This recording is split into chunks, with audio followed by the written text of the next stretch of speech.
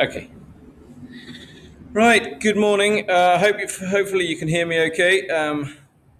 Can we have confirmation that you can hear me okay? Yes. Yeah. Clear. Yes, yes. Yes. Okay. Right. Let's try this. I really need a stand for this, but never mind. Okay. So we're reading from Hebrews chapter 2, following on from last week, starting from verse 5. So hopefully you can see that. The founder of salvation, for it was not to angels that God subjected the world to come, of which we are speaking. It has been testified somewhere, what is man that you are mindful of him, or the Son of Man that you care for him? You made him for a little while lower than the angels. You have crowned him with glory and honor, putting everything in subjection under his feet. Now, in putting everything in subjection to him, he left nothing outside his control. At present, we do not see everything in subjection to him, do not yet see everything in subjection to him. But we see him for a while he was made lower than the angels, namely Jesus, crowned with glory and honor because of the suffering of death, so that by the grace of God he might taste death for everyone. For it is fitting that for whom and by whom all things exist, in bringing many sons to glory, should make the founder of our salvation perfect through suffering. For he who sanctifies and those who are sanctified all have one source. That is why he is not ashamed to call them brothers, saying, I will tell of your name to my brothers. In the midst of the congregation, I will sing your praise. And again, I will put my trust in him. And again, behold, I and the children God has given me. Therefore, the children share in flesh and blood. He himself likewise partook of the same things, that through death he might destroy the one who has the power of death, that is, the devil, and deliver all those who those who through fear of death were subject to lifelong slavery. For surely it is not angels that he helps, but he helps the offspring of Abraham. Therefore, he had to be made like brothers in every respect, so that he might become a merciful and faithful high priest in the service of God, to make propitiation for the sins of the people. But because he himself has suffered when tempted, he is able to help those who are being tempted. Let me pray. Father, as we look to your word, we pray that you open our eyes to what it's saying. We pray that you continue to challenge and teach us, to make us humble so that we can be challenged and taught and grow and become more like you. Mold us and make us into your image and to witness to you in Jesus' name. Amen. Okay, so this passage continues on where we left off last week, where it warned us to pay attention, a dire warning that we must pay attention or else. But also we see that Jesus is given everything. For it is not to angels, we can see at the start of this passage, for it was not to angels that God subjected the world to come. No, it was Jesus. The quote from Psalm 8 that comes next can be about none other than Jesus. What is man that you are mindful of him? Well, obviously that could be any man. And isn't it great that God, the creator God, is mindful of us? He is a God who has promised to answer prayer. But we'll come back to that later. Or the Son of Man that you care for him. Well, that's the title for the Messiah, but it isn't used formally until the book of Daniel. So we don't know that he's talking about Jesus here. You made him a little lower than the angels. That's a man. You crown him with glory and honor, putting everything in subjection under his feet. And who else but Jesus could that be talking about? Who else but Jesus did God give rule over everything? And we've seen this before in chapter 1. Verse 2 says, "In the last days he has spoken to us by his Son, who he appointed heir of all things." This is something that is an ongoing battle I mean, when I talk to people on the internet, it's just Jesus was a God, or Jesus was different from God. How do we know Jesus is God? Well, if he is put over everything, if he is the heir of everything, then even if we say that he's a separate entity to God, he is in effect God. But the Bible makes it very clear that Jesus is God. Jesus says, "My Father and I are one." So is the author just repeating himself? We see this, and we saw this in chapter 1, so is he just repeating himself? Well, yes, but then there are times where we need someone to repeat themselves, because sometimes we just don't get it. Sometimes we are slow and we don't get that point. And again, learning that Jesus is God, that he is the creator, that he is in control of everything, that he holds everything together, is something that we need to learn more and more. We don't understand what that means fully. But it's also pointing forward to what he says next. Verse 8 says, "Now in putting everything in subjection to him, he left nothing outside his control. At present, we do not see everything in subjection to him." We are learning, and this is something that drove the Renaissance scientists. They saw God and they knew that we had been put in charge of this earth, and they realized that God had put us in charge of finding out more about this earth. We don't yet see everything in subjection to him. We won't until we reach heaven, but we can discover more. And isn't it glorious? But we see, so the verse 9, "But we see him for a while see him who for a while was made lower than the angels, namely Jesus." So the early Christians saw Jesus, and we see Jesus through their accounts. Crowned with glory and honor because of the suffering of death, so that by the grace of God he might taste death for everyone. Well, if you don't know your Bible, then that would be a huge shock. That would be unexpected. I don't know whether you notice that, or whether you're so used to that as a Christian, growing up with Christian teaching, we can get very used to that. In the 80s and 90s, there was a Christian leader called Steve Chalke in the UK. Now, I remember that I watched his videos on how to be a Christian when I was a teenager, and he was very prominent in the country. He had contacts with some of the top politicians. I think he had the ear of the Prime Minister at the time, and he was a bit of a celebrity. But then some controversy came, and the evangelical church and other churches in Britain decided to distance themselves from him.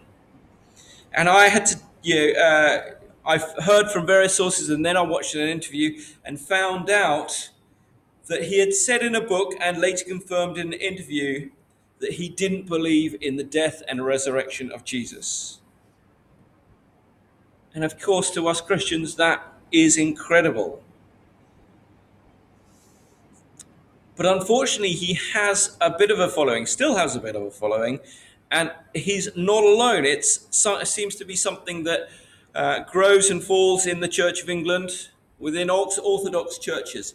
You see, he stated that for Jesus to be allowed by God to be crucified would be similar to the pagan sacrifice of virgins and tantamount to child abuse on a cosmic scale. In which case he hasn't understood the purpose of the death and resurrection of Jesus. You see, to them, Jesus' death is an embarrassment. And I heard from one of my friends who was a minister about another young minister at the time that he was in a meeting of Anglican ministers and they were discussing this. And it made him so angry that he said, "How dare you? How dare you be ashamed of the death and resurrection of my Lord and Jesus?" And he walked out of that meeting. And that is what our reaction should be. What does the author say? Verse 9, Jesus crowned with glory and honor because of the suffering of death, so that by the grace of God, he might taste death for everyone. When we look at the death of Jesus, it is painful. It should be painful looking at the cross because we know that Jesus died for my sins there. He took my punishment. It is very much like a parent, and it's just a small image of this, just a fraction of the image. A parent taking the pain and suffering for their child to protect their child. Now, those of you who are parents, they know that pain. And I can't imagine that pain because obviously I'm not a parent. But I see some of my friends who are parents. I see that sometimes they take pain and suffering for their child. And if they could, they would take everything they could for that child. But Jesus died one of the most gruesome deaths in history for me. And yes, so it is painful to look on that. But that is when God's glory was most revealed. That is when Jesus had done the most honorable thing in history. And that is why we should be proud of it. We should not be ashamed of it. That is why I am proud to wear a cross. I wear a cross and I'm proud to wear a cross. It is why so many Christians have clung to the cross despite immense suffering and even death. For that symbol of pain and death is not something to be embarrassed of. It's not something that we should or can, if we understand it, it's not something we can be embarrassed about. Because it is our salvation and it is the only way to God. And it is where God shows his glory most. And Jesus showing himself to be the most honorable. So this is my first point. We cannot be embarrassed or ashamed of Jesus' death. It is for our salvation that he died. It is the ultimate act of God's grace, and it is the fulfillment of God's glory and honor demonstrated there. To hammer home this point, we're told about the amazing depths of what happened in verse 14 to 18. Have a look at it with me. Verse 14 says, "Since therefore the children share in flesh and blood, he himself likewise," that's Jesus, "partook the same things, that through death he might destroy the one who has the power of death, that is the devil." So if we deny that death, then we are denying the fact that Jesus and God has overcome this greatest of barriers, death and the devil. Verse 15, "And deliver all those who through fear of death were subject to lifelong slavery." Those of you who have been Christians for a while know that there are times when God grants us peace, but there are times when we struggle with sin. And those of us who are Christian know that that sin does not end, because when God helps us to defeat one sin, then there are many more that we didn't notice before.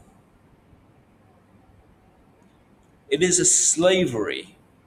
It is something that we didn't even notice before. It is something that we are enslaved to. But God has promised that we can defeat them. And so we have freedom from that slavery. Well, as those who do not know Jesus do not even recognize that slavery. Well, some of them do. And if you ask them to be honest with themselves, they will admit, I can't help it, but I'm better than everyone else. I'm in the same place as everyone else, so it's not so bad. Slavery. Do we feel like we are slaves? Sometimes, yes. But he delivered us. All those who, through fear of death, were subject to lifelong slavery. Because even if we don't feel as if we are slaves, we know the result of slavery. We know the result of sin, which is death. And so in that sense, we are all slaves to sin, because the wages of sin is death. Verse 16, for surely it is not angels that he helps, but he helps the offspring of Abraham. That is us. Therefore he had to be made like his brothers in every respect, so that he might become a merciful and faithful high priest in the service of God, to make propitiation for the sins of the people. Jesus became like one of us, made like his brothers. We become brothers to Jesus. Pause for a minute and think how amazing that is. That through this death and through accepting this salvation, we are accepted into God's family. And the man who is God calls us brother or sister or family. So he was made like us, lower than the angels, so that he might, through his death, destroy the power of the devil, which is death, and by doing so become our high priest, so that he can intercede for us with God in heaven. And then there's this big word, propitiation. It just means making things right with God. He's there fixing, or he has fixed that relationship with God, so we can now have a relationship with God. Our peace comes through knowing that that he has fixed things. So what's the conclusion? It's sandwiched right there in the middle, verse 11. For he who sanctifies and those who are sanctified all have one source. That is why he is not ashamed to call them brothers, saying, I will tell of your name to my brothers. In the midst of the congregation, I will sing your praise. Now, I think it can be a little bit confusing to see who's speaking here, whether it's Jesus talking about us, in which case that is amazing that Jesus would sing our praise and call us brothers, or whether the author is saying that we should name our brother Jesus and sing his praise. And if he has done that, then we can do no less. But it's very clear that we are talking about Jesus in verse 13. I will put my trust in him. So not only should we not be embarrassed by him, we should be telling his name to our brothers. We should sing his praise and put our trust in him. In effect, we should be continuing our fellowship with our brothers to encourage one another, and we should be open and obvious in our witness to him. Let me say that again. We should be encouraging our brothers in fellowship, meeting up, maybe Bible studies, maybe coming to church, maybe reaching out, but also witnessing to him in open and obvious praise of him.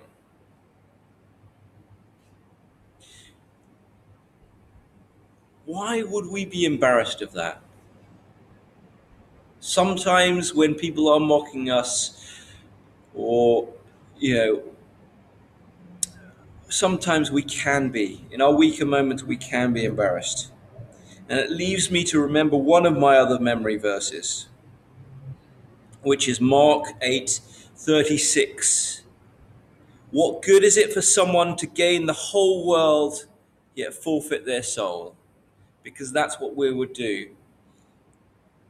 If we're embarrassed of him, then the world will accept us as one of them. How many comedians mock Jesus or Christians? How easy it is to do that. What good is it for someone to gain the whole world yet forfeit their soul?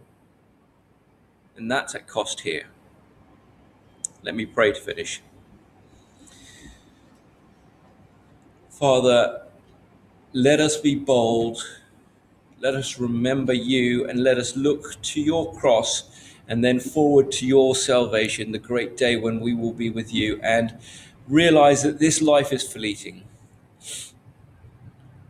and that we have no alternative. If we acknowledge those things, we have no alternative but to proclaim you, to not be embarrassed by you, but to be proud to be named your brother. Lord, we cannot express our gratitude in you naming us part of your family and promising us that place in your family. And we pray that we can keep sight of that and cling to your cross as our salvation. Help us through the week to proclaim that, not just in word but in deed, not just in how we conduct ourselves, but in word as well. In Jesus' name, amen.